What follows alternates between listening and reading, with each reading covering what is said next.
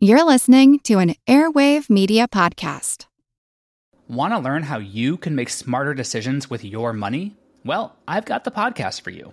I'm Sean Piles, and I host NerdWallet's Smart Money Podcast. Our show features our team of nerds, personal finance experts in credit cards, banking, investing, and more. And they'll help you make the most of your money while cutting through the clutter and misinformation in today's world of personal finance. You'll get clarity on strategies to help you build your wealth, invest wisely, shop for financial products, and plan for major life events. Listen to NerdWallet's Smart Money Podcast wherever you get your podcasts. As a longtime foreign correspondent, I've worked in lots of places, but nowhere as important to the world as China. I'm Jane Perlez, former Beijing bureau chief for the New York Times. Join me on my new podcast, Face Off, U.S. versus China, where I'll take you behind the scenes in the tumultuous U.S.-China relationship. Find Face Off wherever you get your podcasts.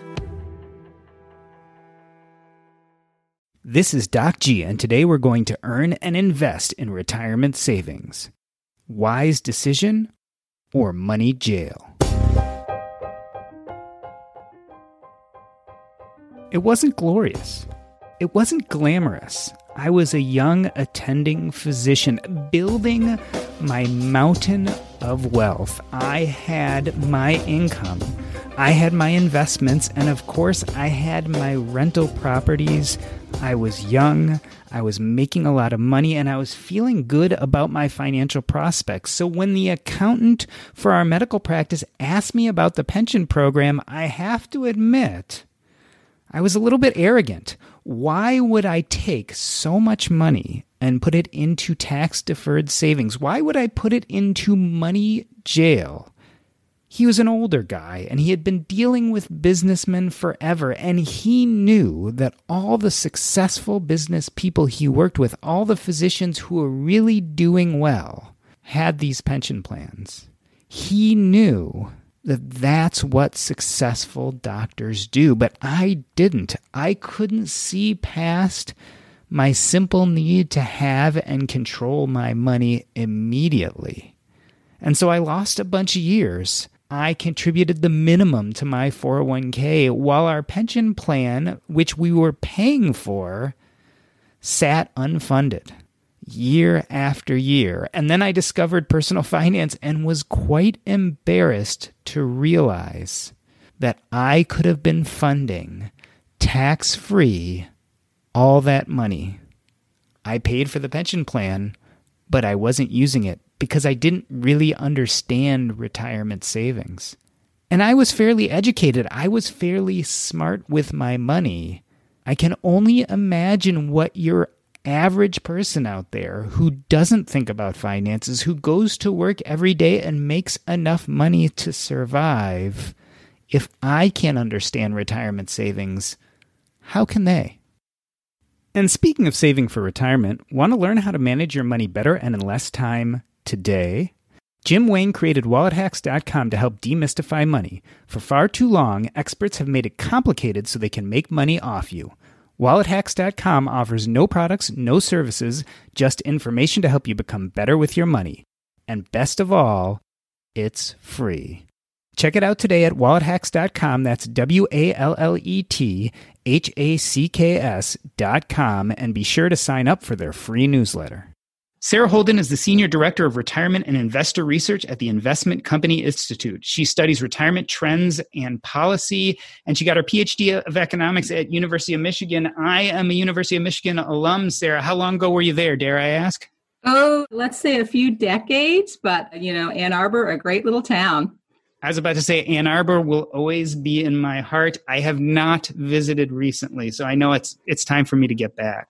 Tina Kilroy is the Vice President of the ICI Educational Foundation. Her goal is to enhance financial literacy. Tina, tell me a little bit about what the Investment Company Institute is and its mission. So the Investment Company Institute's Education Foundation was formed 30 years ago. So we're sort of at the tail end of our 30th anniversary. It's the educational affiliate of the Investment Company Institute. So it's our mission to promote investor education. We do it to a wide variety of audiences. We generally partner with other nonprofit organizations and government agencies. So one of our big partnerships in the last 10 years has been with Junior Achievement, which is a wonderful organization that promotes job readiness, entrepreneurship, and financial literacy. So we work mainly with middle schoolers through that program, teaching them more about investor education, preparing them for a lifetime of financial success. Sarah, talk to me a little bit about the Investment Company Institute outside of the Educational Foundation. What is the overall mission of the company? Sure. So the Investment Company Institute is the leading association of regulated funds globally. So in the United States, that includes mutual funds and exchange-traded funds and closed-end funds. And then it's similar funds that are offered in other jurisdictions around the world. And so our key goals are to encourage adherence to high ethical standards in the industry, and then to promote public understanding of funds and otherwise advance the interest of funds, their shareholders, directors, and advisors. So I'm in the research department, and we have more than 40 people in our research department. Many of them, like myself, have a PhD in economics, and we spend our time analyzing the fund industry and then the financial markets. And then my division in particular looks at what's going on with people and their retirement savings. So, do they have a 401k? Do they have an IRA? What kind of investments are they making in those plans? So we can keep an eye on really what's going on with the U.S. retirement market nest egg. What I love about what you guys do is it looks like you look at investing from all sides, not just from the fund creator or mutual fund creator side, but also from the consumer side. And this idea of looking at the highest ethical standards, I think is really important in our current marketplace. So very interesting. Yeah, no, it's, I think, really important to always keep in mind the shareholder, because the shareholder really comes first. And whether that's just someone who owns a mutual fund because they're saving for a home or for an emergency, they have a whole bunch of goals they tell us about. And then in particular, because so many retirement savers invest in mutual funds, we study that market as well. And it's just so important, given the goal of retirement is so important to so many households, to have an idea of, how people think about it and what they're actually doing with those accounts over time.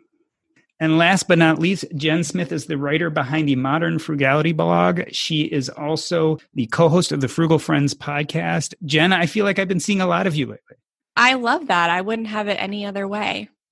Not only on this podcast, but you've been doing a lot of YouTube videos. I've seen them come across my Facebook feed. They've been really good. Yeah. So I've been trying to figure out new ways to put out information now that we are in this quarantine type situation. So that led me to get into YouTube. So I shower and put on makeup once a week, and I record all my videos. That's good. I'm glad you have it down to once a week so you don't have to do those horrible things on other days. Right.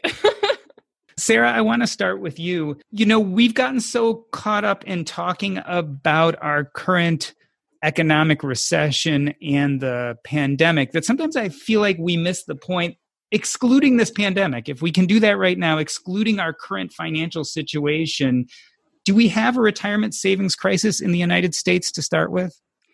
You hear a lot about that. And when you look at the data, what you find is that the U.S. retirement system is really working for the majority of households. So if we look at households that are nearing retirement, 8 in 10 of them have either individual retirement accounts, so IRAs, or some kind of employer-sponsored plan, like a defined benefit plan, or more often a 401k or defined contribution plan. And sometimes they have both of those things. And that, combined with Social Security, really allows the majority of Americans to maintain their standard of living in retirement. So, it's sort of a key feature, really, of the retirement system is that it puts in place really sort of an automatic mechanism for people to stick to the program, even when we hit bumps in the road like now. And so what we see is when we look at 401k participants, for example, they typically keep on contributing as the market goes up, the market goes down, and it's paycheck by paycheck. And we actually ask them about this in terms of, well, how do you feel about doing that? The market's going up, it's going down. And the majority of them say that knowing that they're saving little by little, paycheck by paycheck, makes them less worried about these short-term fluctuations. So we've got, this discipline in place that lets us keep going and do it little by little, even through these, times where the market goes down. And actually, when the market's down, you're buying stocks on sale. And so participants who buy at the bottom of the market get to ride that share up again when the market comes back. So I think the system itself is really set up to lead people to keep at it so that when we get to retirement, we do have that nest egg to go with Social Security. Tina, Sarah talked about this idea that even during economic downturns, people seem to keep putting money into their 401ks. And one of the reasons I imagine that happens is because they set it and forget it. They actually put their allocation together at the beginning of the year and don't even realize it's coming out anymore. 8 out of 10 Americans seem to be utilizing these retirement resources, as Sarah said. Do you think they're knowledgeable about what all the options are and how to use them? Or are they just doing it because a benefits person decided to tell them, where to put their money when they first got a job? I think the really great thing is that there are so many resources available for people who are trying to make those asset allocation decisions when they're signing up for a 401k. So employers have a lot of resources that they can share about what kind of investment options 401k savers have. I think another thing that people have been using more and more that's been really helpful are target date funds. So for people who are sort of set it and forget it savers, target date funds have been really helpful since they've been established as a safe harbor so that you can choose to allocate your investments to the target date fund. For younger savers, they're more focused on equities, less on bonds. As you get older, the funds automatically reallocate to be more focused on fixed income. So I think investment options like that have been so helpful for people who maybe don't want to look, every 6 months at their asset allocation and see if it makes sense for them. They can really just do the important things, like you said, which is just make sure that you're doing it every paycheck by paycheck, whether the market's up or down. That's really the value of it. And people are taking advantage of them. They've really been popular.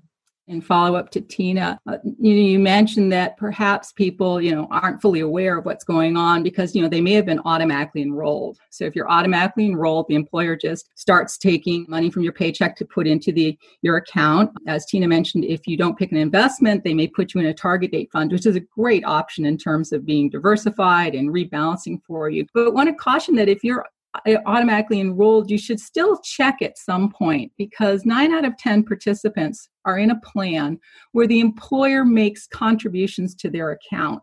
And that contribution, though, often is based on how much the person themselves puts in. And a typical formula is if I put in 6% of my pay and my employer matches 50 cents on the dollar, I have to contribute that full 6% to get the full employer match, which would be another 3% of my pay. So I would end up with a 9% savings rate, basically, but I have to make sure that I go the full distance to get the full match. And with auto enrollment, it might start me at a lower contribution rate so that I don't get that full match. It's a great device in terms of getting people in and getting them started, but people should still step back and sort of do a check of, did I do enough to get the full match? And then check that you're comfortable with the asset allocation. A target date fund is a great choice, but on average, there's 21 options in a plan, and you might want to look around to see if there's something else you'd like to invest in as well.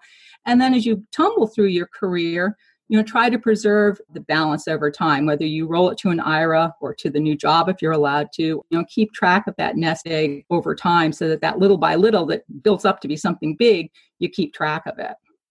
Jen, I'm listening to Sarah talk about putting in 6% of the 401k and then getting the match with the 3%. And especially as a young person who doesn't know much about finance, isn't it a lot more fun to talk about frugality or paying off debt? I mean, the retirement stuff feels so stuffy. I imagine if I was just discovering this and was maybe not as aware of everything going on, retirement would be one of the last things I'd be looking at. I actually see the opposite. I see people wanting to get into investing because people love to make money. They always want to make more money, and investing is a way to make more money. But where that gets flawed is that people will try and go about it the wrong ways. So they want to go straight into micro investing apps or talking about cryptocurrency or options, and they forget to set up their 401k to get the match, and they don't know how to open up an IRA to see if they're eligible for that Roth IRA. So they skip over the really impactful ways to invest to get those low-hanging fruits. So they may understand this idea of investing is important, but maybe they don't understand the importance and the benefits of retirement investing as opposed to just taking whatever you have left over after your paycheck and putting it in cryptocurrency. Right. A lot of people don't know where to put their money. And yeah, like what Sarah was saying, the target date funds have been a huge help to help people get more comfortable with their 401ks and IRAs. But I think people would do well to have more understandings of the basics and get more comfortable with it. Because when you're comfortable in it, that's when you can start, exploring those target date funds and then graduating to maybe doing your own allocations and stuff like that. I think one thing too that's so important is that, like Jen is saying, just getting started can sometimes be the biggest thing. And it can be really easy to set up an IRA if you go and want to set one up yourself. And it doesn't have to cost a lot of money. I think that's something that's so important to keep in mind. People think, I have to save thousands of dollars before I can invest it. And it's not true. You can really start with a small sum. And if you set it up to do it every month or when you get paid, it doesn't have to be a really huge thing. And I think if you have a little extra time now, or you're home a lot and you're Googling, you can just take a look and see really what it takes. And it doesn't have to be a big, scary thing. And I think in order to see the benefits of investing and how your money can grow over time, just get started and just kind of watch it and see what happens. And you'll see what the benefits that it can have for you. Sarah, it hits me that I think of things quite a bit like a Generation Xer. I'm in my 40s. I feel like so much of what we call Generation X identify with. Are there differences in our viewpoints based on retirement investing, depending on what generation we're a part of? Are young people thinking different, for instance, than the baby boomers, et cetera? Yeah, so we actually, with our household surveys, were able to look at the data by generation. And what's very interesting to see is that when you compare the millennials and Gen Z to the baby boomers at the same age. So you want to compare, you don't want to look at a baby boomer now because they're older, and that's not a fair comparison. They've been at this for years. So you want to say, well, when the baby boom was the age of the typical millennial, what were they doing and what are the differences or the similarities? And interestingly, we see that the millennials are much more likely to say that saving for retirement is one of their goals. They're also much more likely to have started investing. So we have found really a glimmer of hope in terms of the millennials, that they are already at a young age saving and investing for retirement. Now, they do have challenges. They do have quite a bit of student debt, and Jen talked about that a bit in terms of, as you're thinking about what you're going to do with that paycheck. So you need to think about really, am I going to have enough to save and invest? And again, the employer match is just such a return to your savings dollars that you should really try to take advantage of that first. But then you'll need to look to see, well, what debt obligations do you have that you should be working on paying down? So the millennials do have that challenge of having that student debt, but they are actually on the path to saving at a much younger age. And we then have Gen X, and my heart goes out to you, Gen X, because you're the one generation that really no one talks about.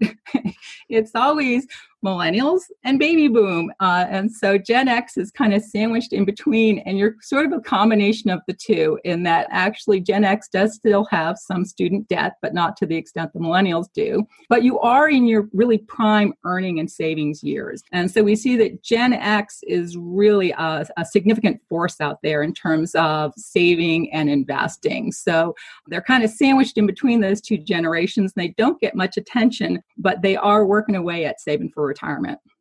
Tina, as Sarah talks about the generations, I think about the baby boomers, and certainly the greatest generation had this option of a defined benefit plan, a pension. And what maybe in the 80s, we started going more to 401ks. Do you think that has caused a big difference in maybe the millennials being a lot more aware of this idea of investing in a 401k? I think there's something of a myth around the defined benefit plan, where people thought there was sort of a golden age of the golden watch. You worked for a company for years and years and years, and then you retired with this wonderful pension and you were set for life. But in fact, oftentimes people didn't work long enough at the same company to actually get the pension. So we sort of have this rosy picture of what it used to be like. And I think the system that we have now, where you work at a job, you can save in the 401k, you can roll it over, it can go with you. I think that's, for our generation, for millennials and Xers, that's sort of a much better setup, because it is more on you in a sense where you have to start saving yourself, you have to get the match. But once you do that, your money travels with you, you always have it, and you don't have to worry about staying in a company for a certain amount of time. I think another thing that millennials really may be helping them is, of course, the target date fund, which we already talked about, or being sort of automatically enrolled in a company plan. Some plans may have auto escalation too, which is really helpful, where you might, if you're in the 401k plan, each year it might bump you up a percentage of your salary until you reach a certain amount. And that's sort of something that you should be doing on your own, but having that nudge of your employer helping you to reach a firmly successful sort of savings rate is really helpful. And I think also for millennials coming out of the Great Recession, financial crisis, they sort of see the importance, I think, of saving and getting started. Even though retirement's pretty far off for them, they've seen sort of a downturn right when they got started. And I think that's maybe helped them to see the importance of it too. Jen, I feel like a lot of millennials entering the workspace have really been sandwiched between two bad economic downturns, right? So you had 2008, 2009, a lot of people were just entering the workforce, and a bunch of good years in between. Now it looks like we're heading possibly towards a worsening global recession. Why, during this time of economic worries and pandemic, et cetera, is this really the time to be thinking about your retirement savings? Is that what's on people's minds? Absolutely. I hope it is, because I think these economic downturns have only made us more resilient. So we have a better resiliency to be in the markets. So, I mean, the greatest wealth we can build is just to invest and let it grow over as much time as possible. So I hope that people are viewing this as this, stocks are on sale, and hopefully they're getting the right education to where they're not trying to pinpoint single stocks to start out, which is another thing I see a lot of people trying to start out with. But I hope that there is enough information available in enough places to teach people about the asset that is their tax-advantaged retirement accounts. Sarah, I've noticed that in the downtime when people are sheltering in place, I'm seeing a lot of construction going on. People are painting, they're doing construction around the house. This seems to be a time for people to catch up. And I'm wondering, is it the same with our finances and our retirement? Is this a good time to, so to speak, clean out the financial closet?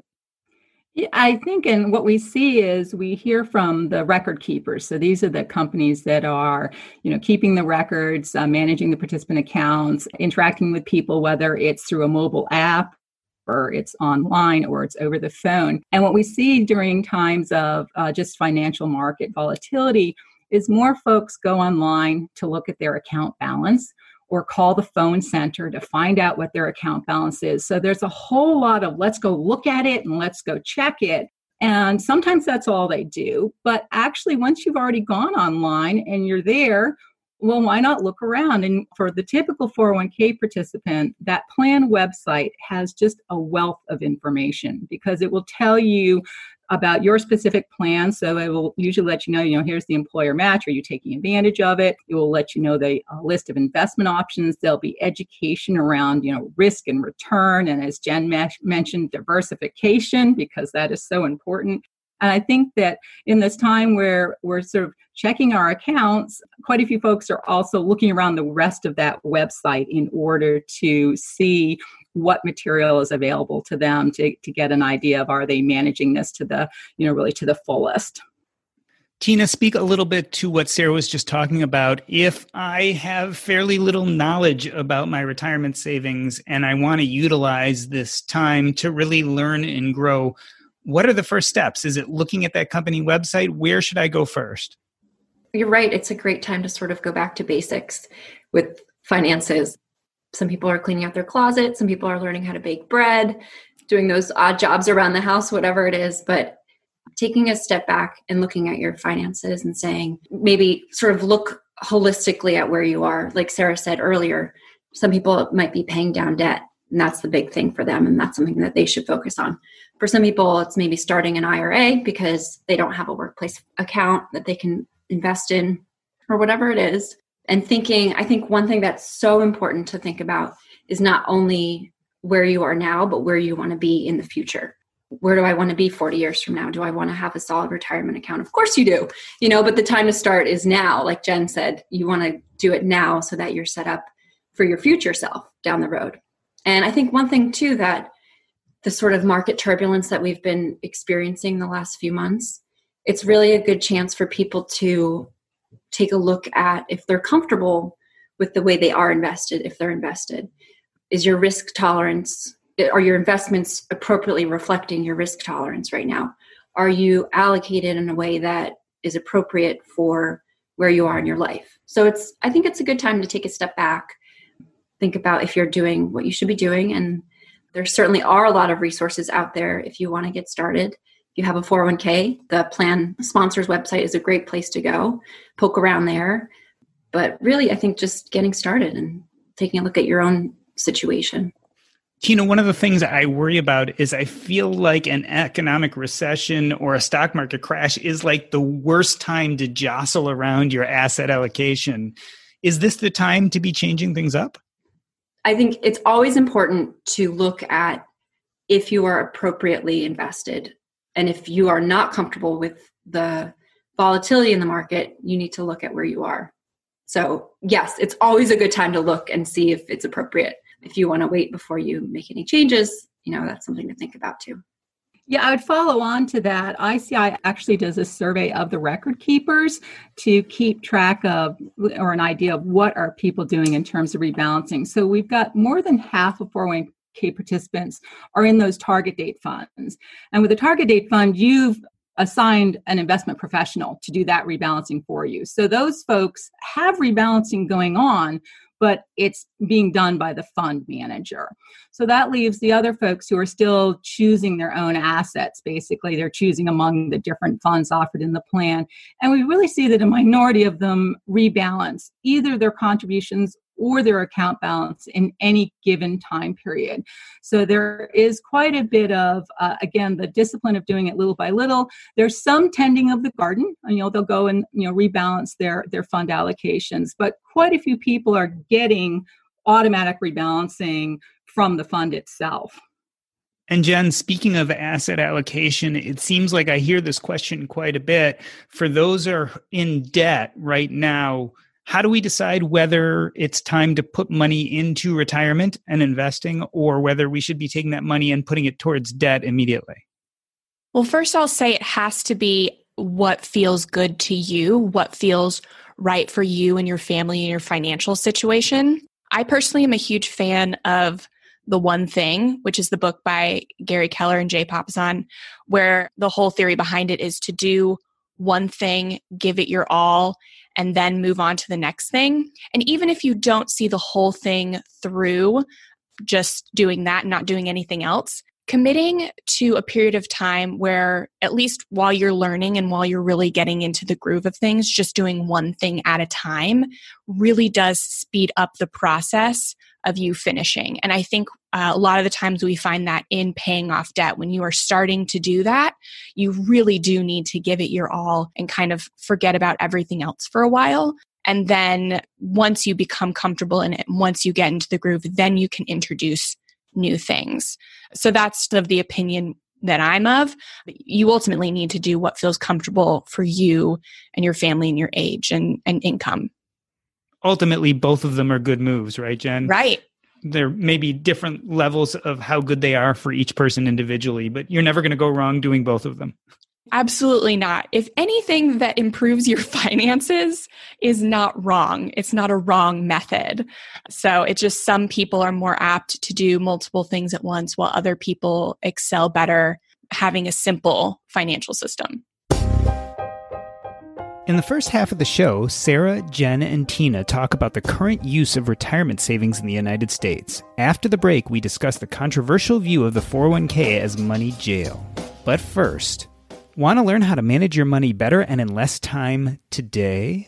Jim Wayne created WalletHacks.com to help demystify money. For far too long, experts have made it complicated so they can make money off you.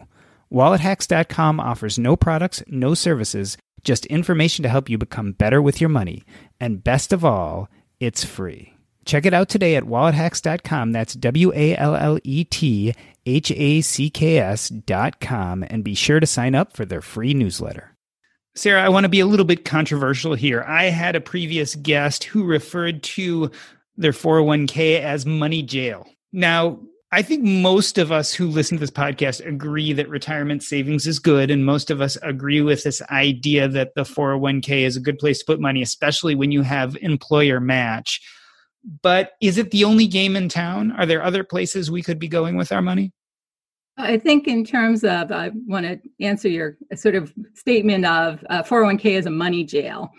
I would say actually 401k is an accounting device so that you can earmark in your mind that this money is special.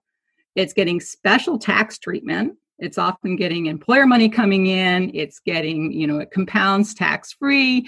I can do after-tax contributions, which would be Roth. So I pay taxes now, but I don't pay taxes when it comes out, or I do the traditional, which is I get a deduction now, actually. In any event, it's earmarked in my mind for retirement. And it would be really great to have that money make it all the way to retirement, because it will compound. It's tax, it's compounding tax-free. You really need to, try to keep it to retirement. But the system recognizes, and the policymakers and the plan sponsors recognize, things happen. Emergencies come up. And so a really great flexibility in the 401k is the loan feature. We've found through research that looking at people's contribution activity, if the plan offers a loan, so I could borrow money from my plan if I needed to, it frees me up to contribute more, because I know that it's not money jail, that I could actually access the money if some bad thing happened to me. And actually, the loan is the least damaging thing I can do to myself. I borrow the money out. It doesn't count as a distribution as long as I pay it back. And most people pay their loans back. Now, where you could get into trouble is if you lose your job and then suddenly you have to pay it back quickly. But for the most part, that loan feature gives you flexibility to know that, if something bad happened, you could actually borrow against your account. And at any point in time, fewer than 1 in 5 people actually have a loan outstanding. So this is a safety valve. Not too many pull it, but it is a safety valve.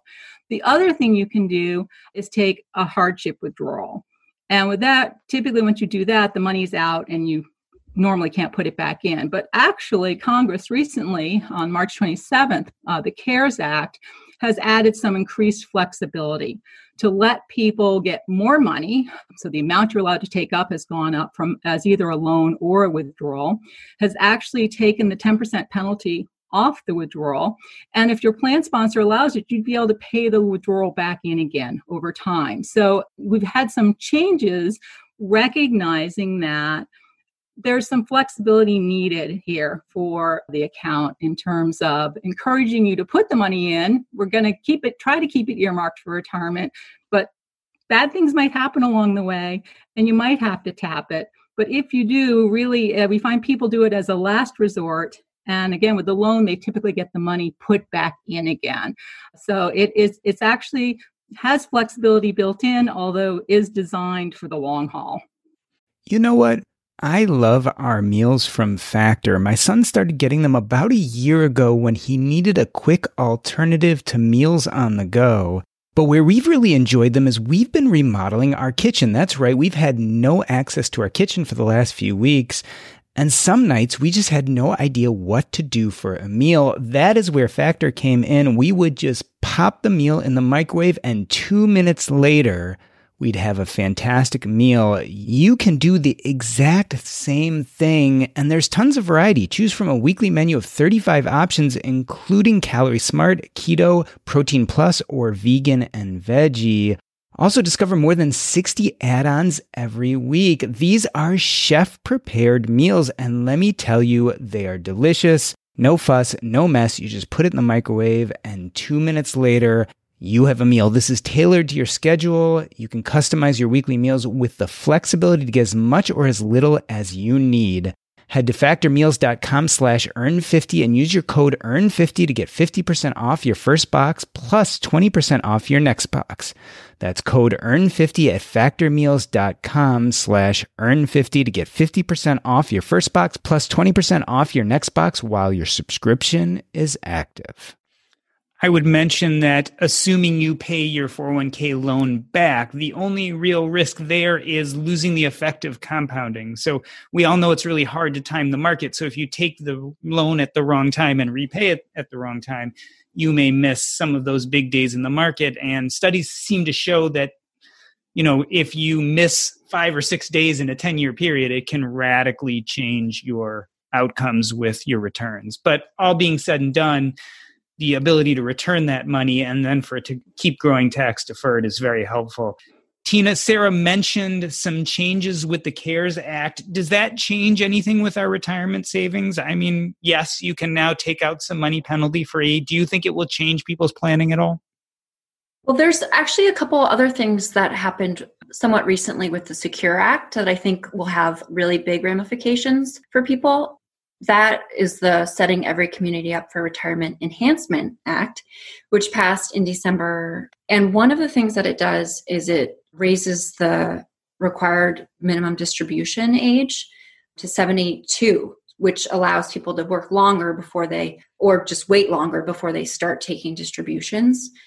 And with people working longer or wanting more flexibility, I think that will be really helpful. Another thing is that you can make IRA contributions regardless of your age, as long as you have earned income to contribute. So this will let people keep saving even as they get older before they have to take money out. So these two things I think will have a big impact on people, especially baby boomers who are preparing to retire. It'll help them to sort of make their savings stretch as they need it to.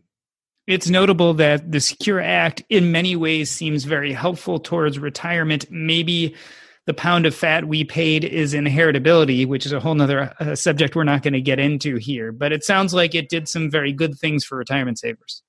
The other things that it does, there's a provision to allow unrelated employers to join together to make MEPs, which are multiple employer plans. So there's other provisions that will encourage more retirement plan participation, which will be very beneficial. There's also something that allows part-time employees, long-term part-time employees, to have access to retirement plans. Jen, Tina reminds me that a lot of times as we're talking about our recurrent retirement architecture, we often are talking for employees, right? What can they do when they have an employer? Are things different for the self-employed? I mean, there are many freelancers out there. There are many consultants, many people who own their own businesses. Are things different for them? Yeah. I mean, we still have access to solo 401ks, but what I really love and prefer to do first would be a Roth IRA. Most people will be eligible for a Roth IRA, especially if they're just starting out. If not, then you can definitely do a backdoor Roth. But I love like the safety and the provisions with a Roth IRA being that they are after-tax contributions. So like when you, and most people listening to the show will already know this, but when you are putting money in now, when you're making less, then later on, when you're making more, you can take it out and you've saved those taxes and all of your contributions you can take out at any time without penalty for as long as you want. It's not a loan. So there's just a lot of safety there. And then for young people who haven't bought a house yet, you can also use some of that for down payment on a house. So there's just so much flexibility, especially for freelancers and business owners like me. But then, also if you have enough money to max out an IRA, then definitely starting with a solo 401k, it'll work exactly like, a 401k through an employer. That's a great second step that I love. Sarah, Jen mentions Roth IRAs, and of course, they're traditional IRAs too. What percentage of the population, at least here in the U.S., is taking advantage of these other retirement accounts? So we know that people kind of get this idea of what a 401k is. Their employer helps them with it. Are people putting money into the traditional and Roth IRAs? And are there other places to put your money besides those if you feel like you're maxing out those other buckets? Yeah, so actually we've seen a lot of traction with the Roth IRA among the young people, which Jen mentioned, because with the Roth IRA, you're doing an after-tax contribution. And if you're early on in your career and your tax rate is pretty low, you've decided I'll just pay the taxes now, and then it grows just as it would in a traditional IRA without paying taxes on the earnings and returns.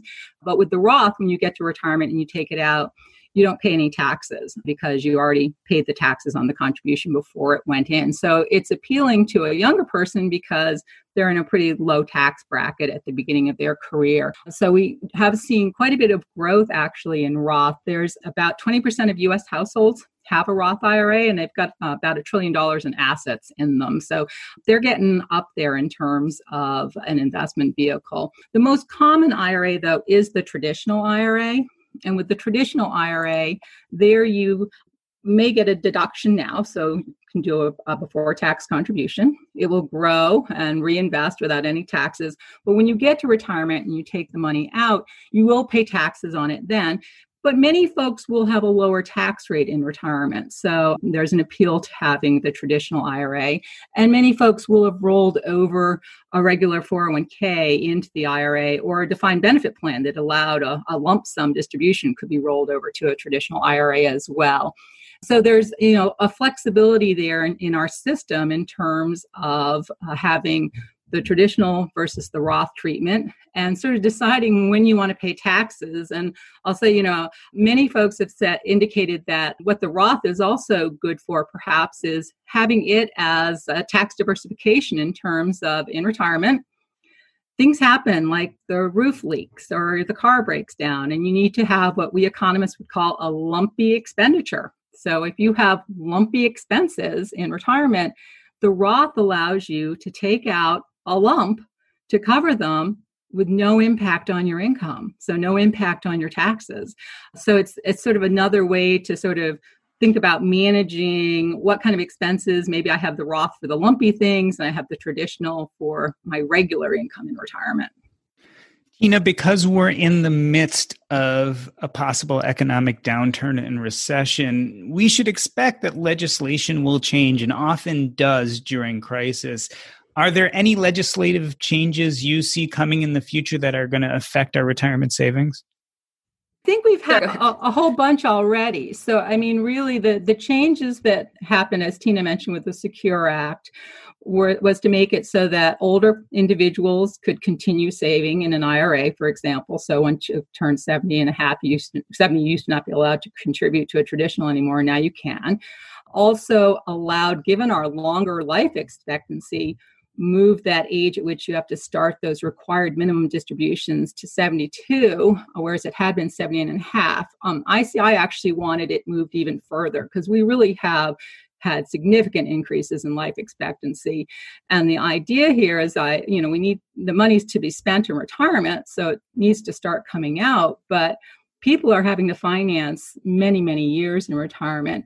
So I think that will probably be something that folks continue to look at is, as life expectancy changes, will that change?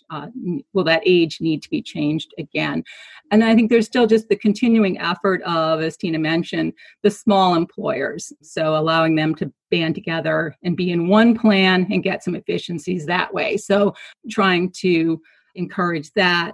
And I think also just focusing a bit on, the IRA, really need to just get the word out about IRAs. It's a terrific savings vehicle, and so many people don't take advantage of it. And I think it's because you need to do some research, as Jen mentioned. So you have to research and figure out, where am I going to open the IRA? I could go get help. I could go to a financial advisor or a broker, or I could do it myself, go online to a mutual fund company or a discount broker and do it. But it does require that research and taking that step.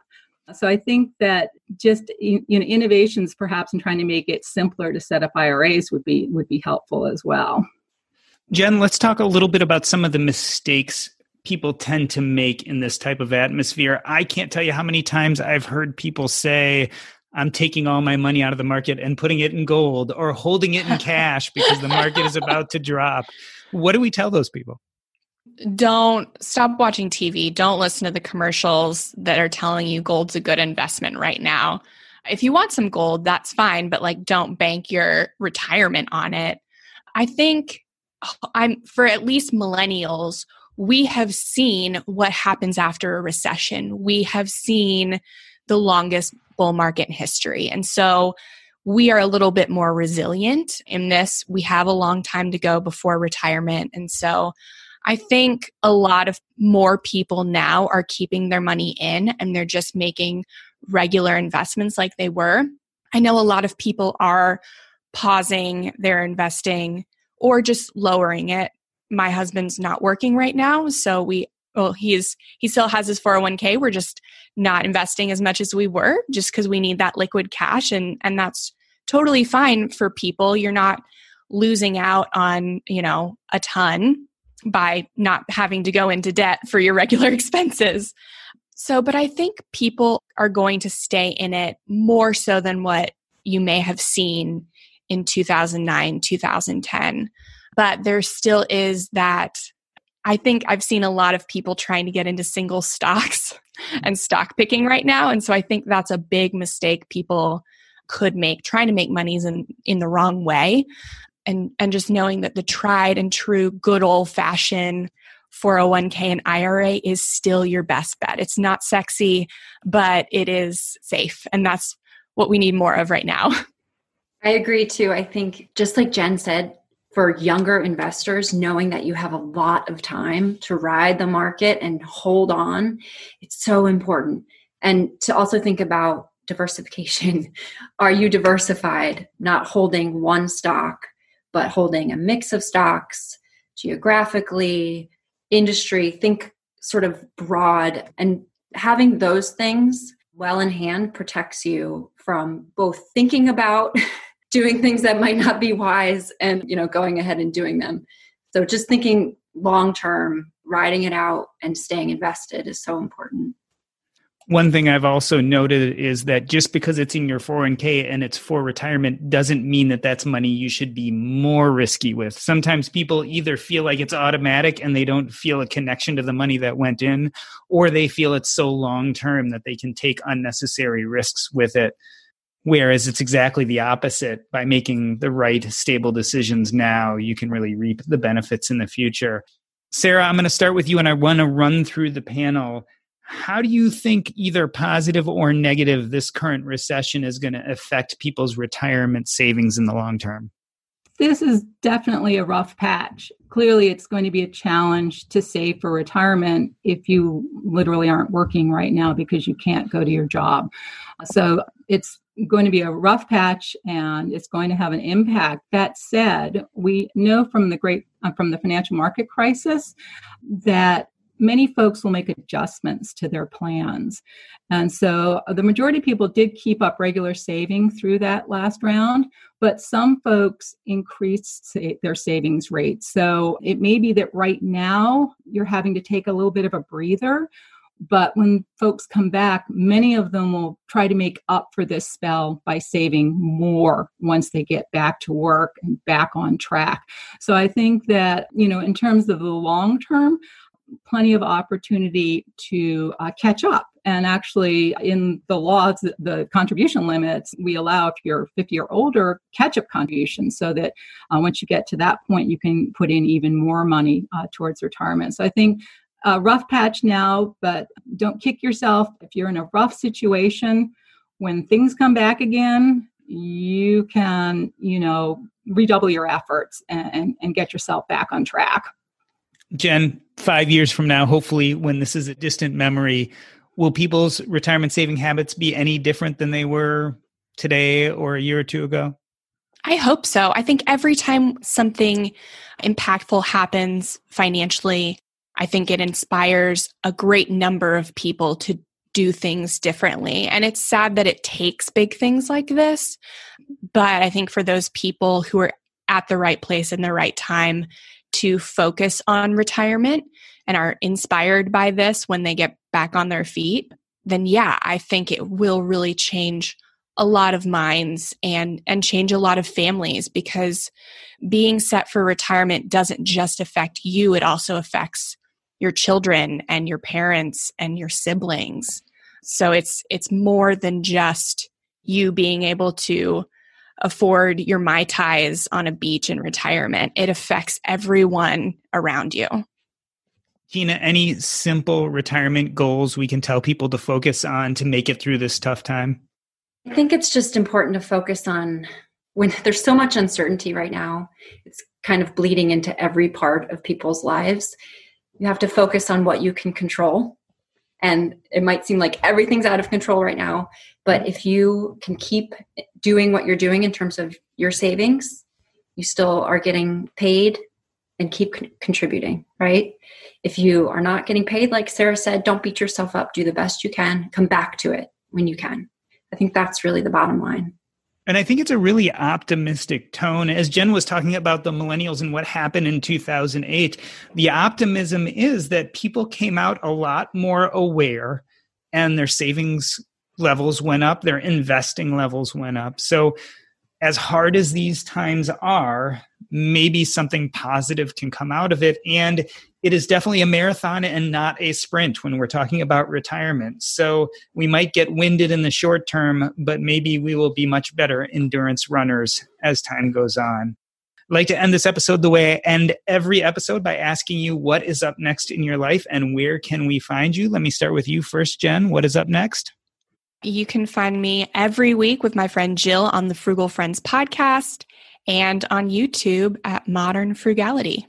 It is a wonderful podcast, both entertaining and incredibly intelligent. So I suggest everyone goes over there and listens to it. Sarah, where can we find you and what's up next in your life?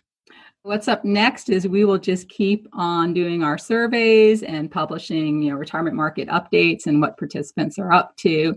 And you can find all of our research and all of our statistics at ICI.org. And Tina, where can we find you? What's up next in your life? So you can find the ICI Education Foundation at ICIEF.org. We're also on social media, so be sure to follow us on Twitter, Facebook, or LinkedIn. And we're getting close to wrapping up our 30th anniversary year at the ICIEF. So we're doing a monthly blog on investing basics. So you can follow us on there as well. This has been the Earn and Invest podcast. On behalf of myself, Doc G, I'd like to thank Tina Kilroy and Sarah Holden from the Investment Company Institute, as well as Jen Smith. That's a wrap.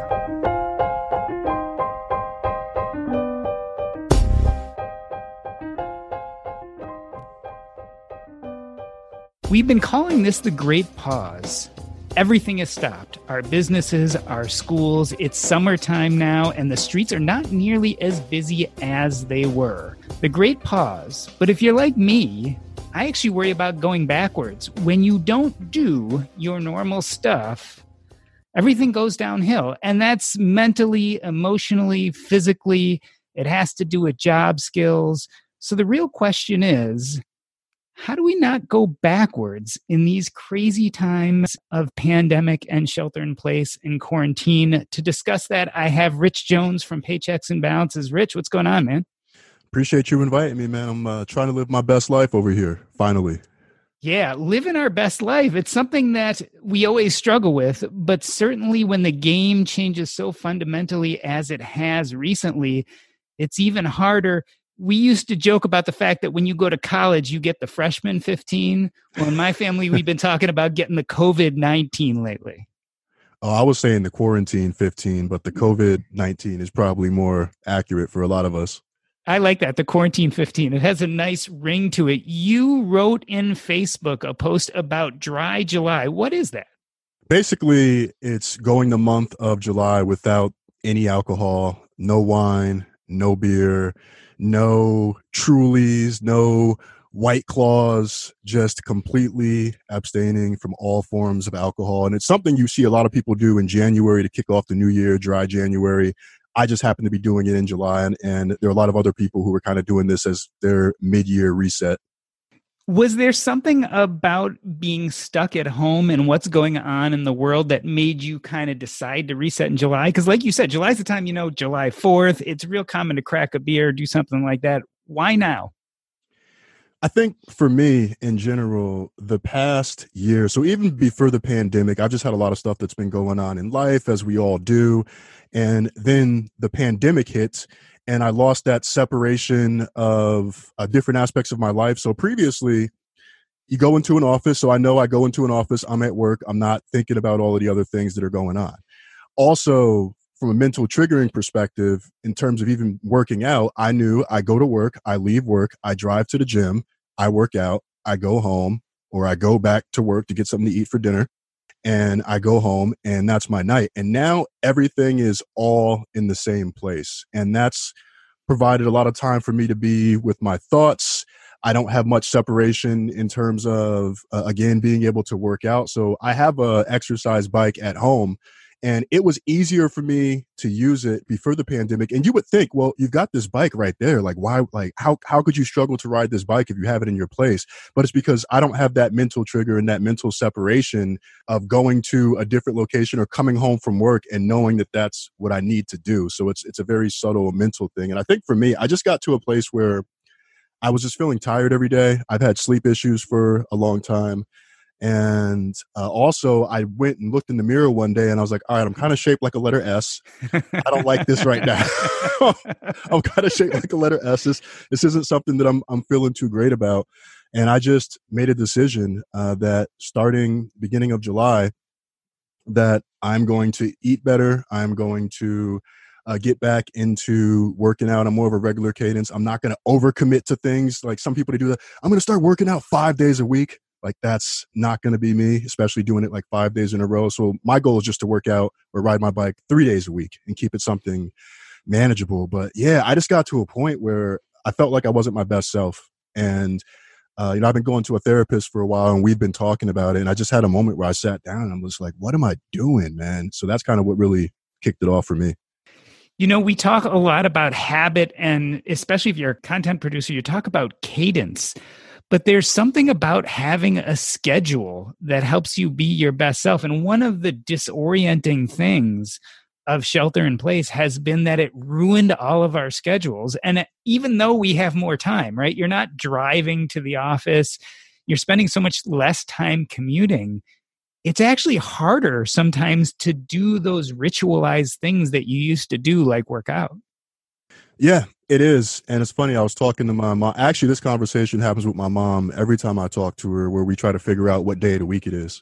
And, and I just had that conversation with someone at the day gig this morning where we were talking about how yesterday in a meeting, someone said happy Friday, and we had to be like, no, it's actually Thursday.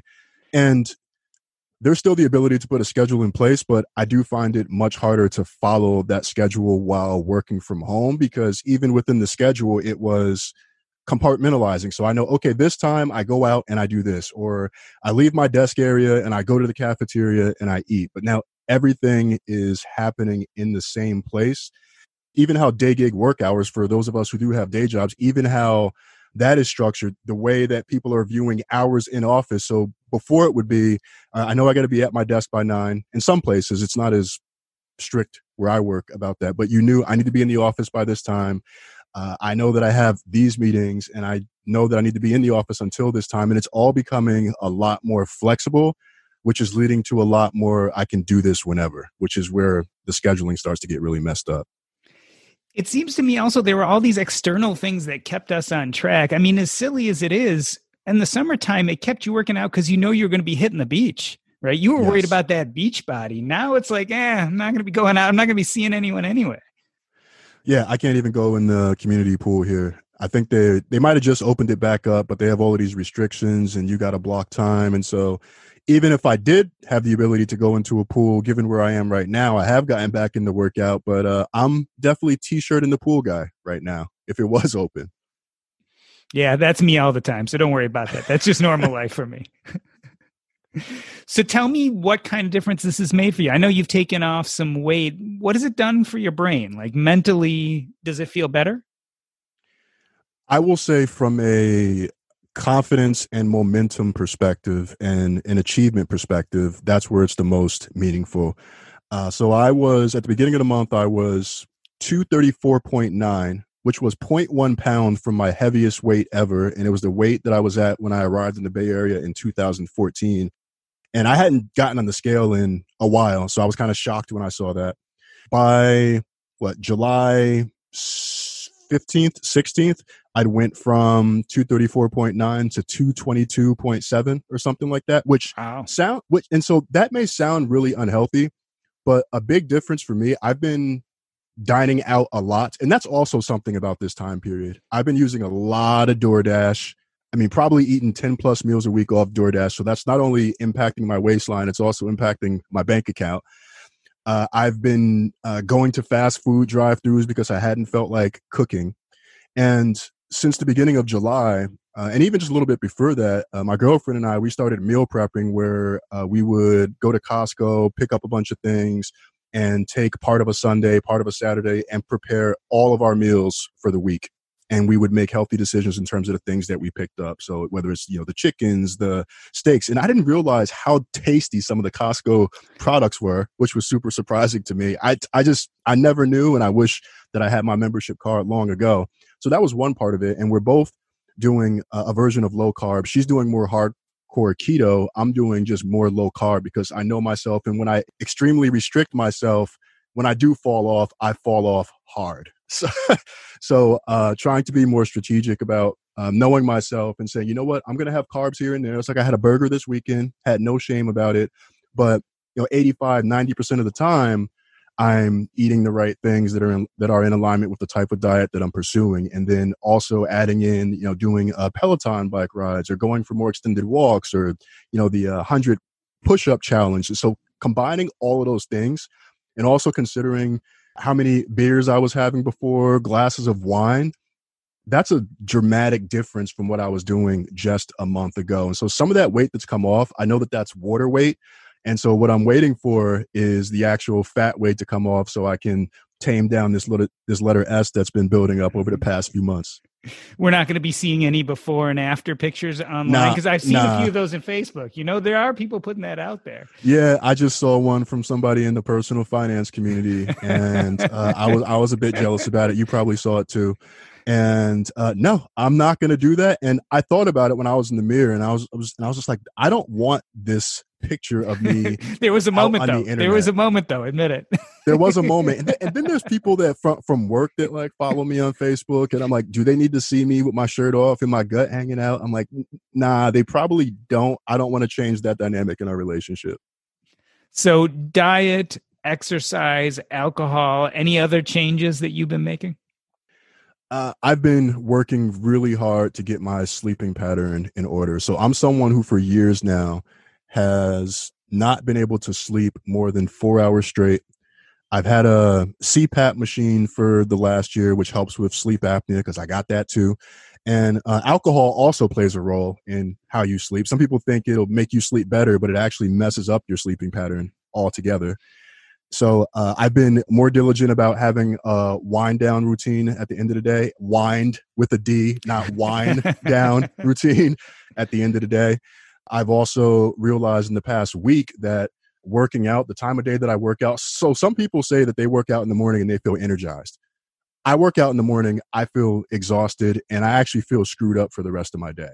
So I've found that working out in the evening, maybe a couple of hours before bed, allows me to get to sleep faster and sleep a little bit longer. So this week, I've gone from sleeping 4 hours to 5 hours and then sleeping 6 hours in one night. And to me, like that's still not enough, but that's progress. So also continuing to work on the sleep part of it. And I won't lie to you, at the time that we're recording this, if it's a few hours into the day, I do still feel a little bit groggy, but I know that I'm seeing things move in the right direction. And that's what's really important, man. It's that momentum that I'm seeing my sleep start to improve, not just the quality, but also the duration of how long I'm actually staying asleep. So I'm steadily working toward getting that 8 hours. Yeah, I can't help but notice how similar it sounds to personal finance. I know maybe we take everything and make it sound like personal finance, but it's those incremental gains and those little changes. And I dare say investing in yourself ends up bringing real returns, right? So you're starting to feel this change in your body, especially like I said, now when everything feels so off, it must be nice when it feels like things are actually getting better. Yeah, and I think I also said, maybe not in that post that you saw, but a previous one, that I feel the best that I have felt in years. And I know it's only been a few weeks of me being on this kick, but it's made a huge difference. Cutting alcohol, and I'll be honest, like the amount that I was drinking was probably not the amount that I should have been drinking during this quarantine period. And so cutting that and just not having like the foggy mind because maybe one night I'm celebrating something or I'm super stressed out, so I'm gonna drink a couple beers or have a couple cocktails before I go to bed. Like cutting that out and just having this clear mind and being able to kind of feel it and experience things like throughout the day without any fogginess or without any numbness. And that's a whole other conversation about how, for many of us, being home with our thoughts, if we've experienced any types of past trauma or anything like that, like it's overexposed right now because we're just home and we don't have those distractions. And so I think for a lot of us, it's probably bringing up some of the things that maybe we hadn't wanted to talk about for a while, or even having the ability to go into a therapist's office. Again, that compartmentalizing versus doing a video. And I talk to my therapist on a weekly basis via video, so that works out as well. But there are a lot of subtle but important impacts that this being home all the time has had on us. And I think I've put enough structure. I'm someone who thrives off of structure. I've put enough structure in place. I've made sure I put a good network of people around me. And it's just been really helpful in helping me pull my habits together. And I don't want this to slow down. Like, I don't want to go back to what it was like in June or what it was like in May. Like, I'm making progress. Good things are happening. And I just want to keep that momentum going. It's amazing how connected the mental and the physical are. If you look at how you were doing a month ago, your body was showing what was going inside in your mind, right? You felt disconnected, out of whack because things had changed and your body had taken on extra weight, et cetera. And now you've realized that if you can work on your body, it reflects back on your mind and how you're feeling about things. And I think that's a real good message for what's happening right now, because there's so much we can't control, that you decided, well, I can control what I eat. I can control what I drink. I can start to control my weight. And the positive effect of having that control goes far beyond just the changes in your, in what you look like when you get into a bathing suit.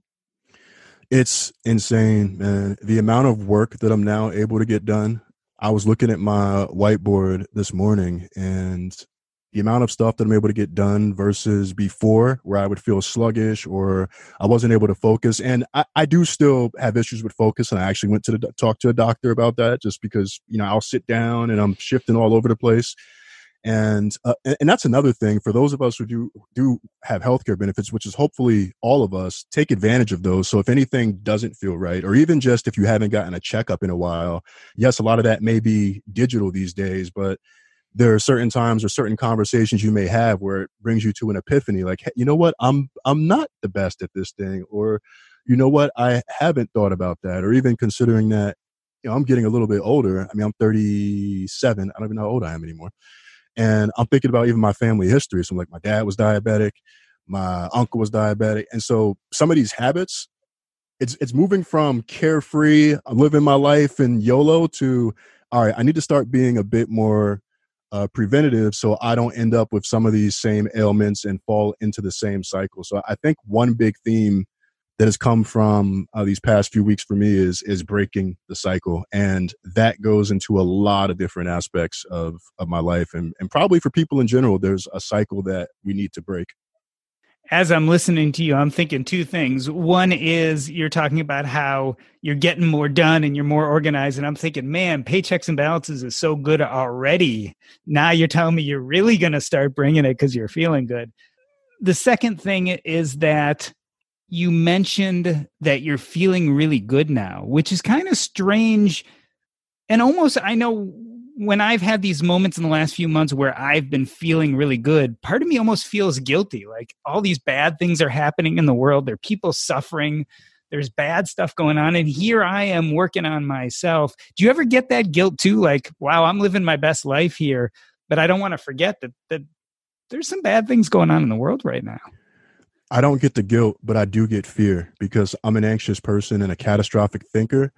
And I mentioned early on that the past year, I've just had a lot of stuff going on. It feels like every season there's been some different type of tragic situation that's happened in my life and I don't go on and talk about it on the podcast or put it out there for public consumption. But over the last year, there's been a lot.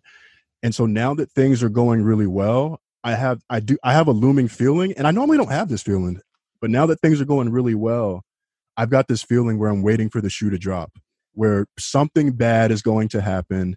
Something is going to come up that is going to ruin this. I'm going to get some phone call from home from a family member during the middle of the week, because those random calls, usually somebody is sick or someone has passed away.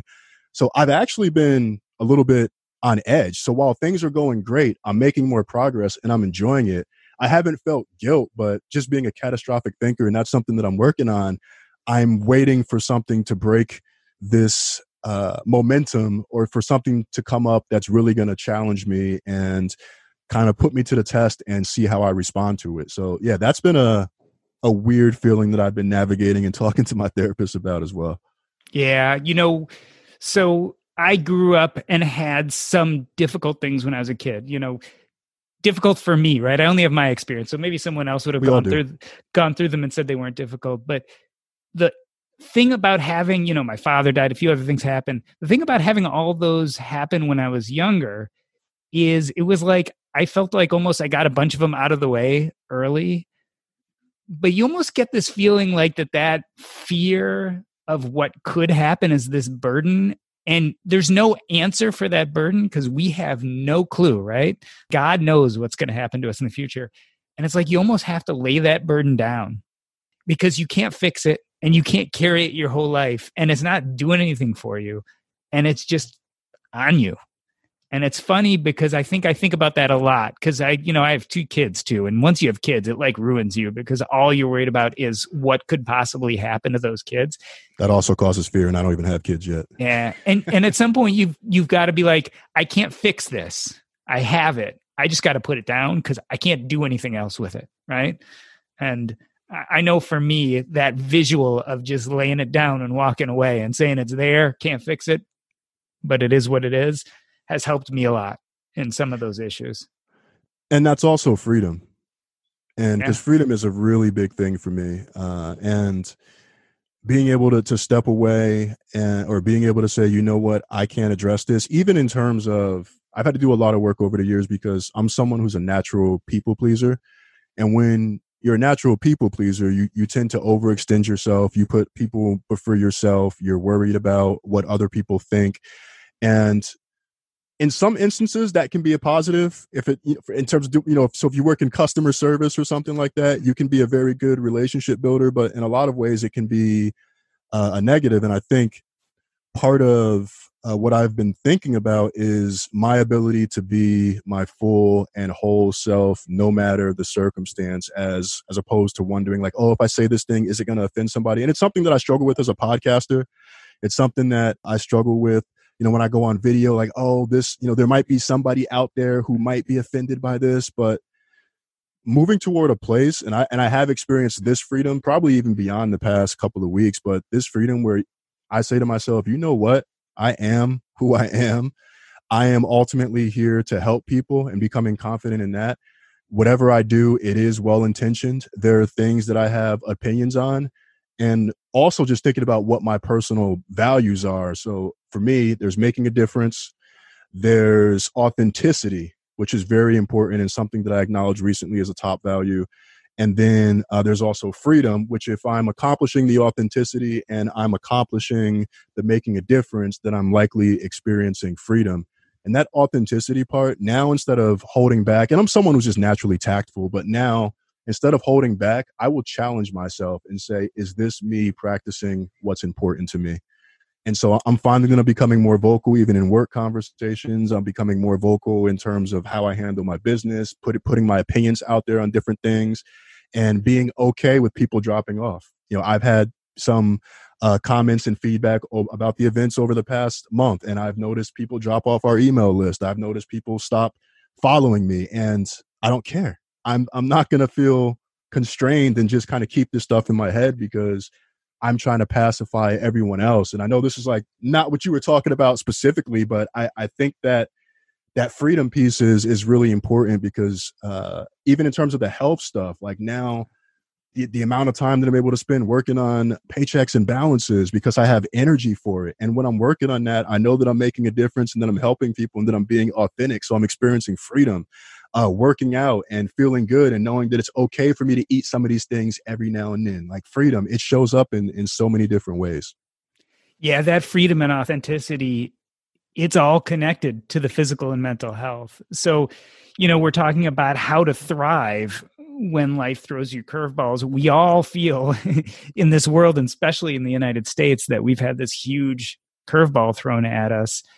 And doing what you're doing, exercising, getting your mind and body in the right place, clearly is a good use of this time. And it's good to see that we all can find ways to move forward and that this pause doesn't have to be a reversion. It doesn't have to be a step back, but it can actually be a step forward. Rich Jones, thanks for coming back on the show. It's been a lot of fun, man. I love talking about this, and I encourage people to start small. Even if it's something as simple as waking up and drinking a glass of water first thing in the morning, don't overcomplicate it. Start small. Wise advice. You care about your money. Of course you do. So why aren't you listening to SoFi Daily? This podcast will keep you updated on the latest news in the stock market and how it could impact your financial life. Stay on top of what's happening. Listen to SoFi Daily wherever you get your podcasts. That's SoFi Daily wherever you get your podcasts. It feels really good to be productive, but a lot of the time it's easier said than done, especially when you need to make time to learn about productivity so you can actually, be productive. But you can start your morning off right and be ready to get stuff done in just a few minutes with the Inc. Productivity Tip of the Day podcast. New episodes drop every weekday, so listen and subscribe to Inc. Productivity Tip of the Day wherever you get your podcasts. That's Inc. Productivity Tip of the Day wherever you get your podcasts.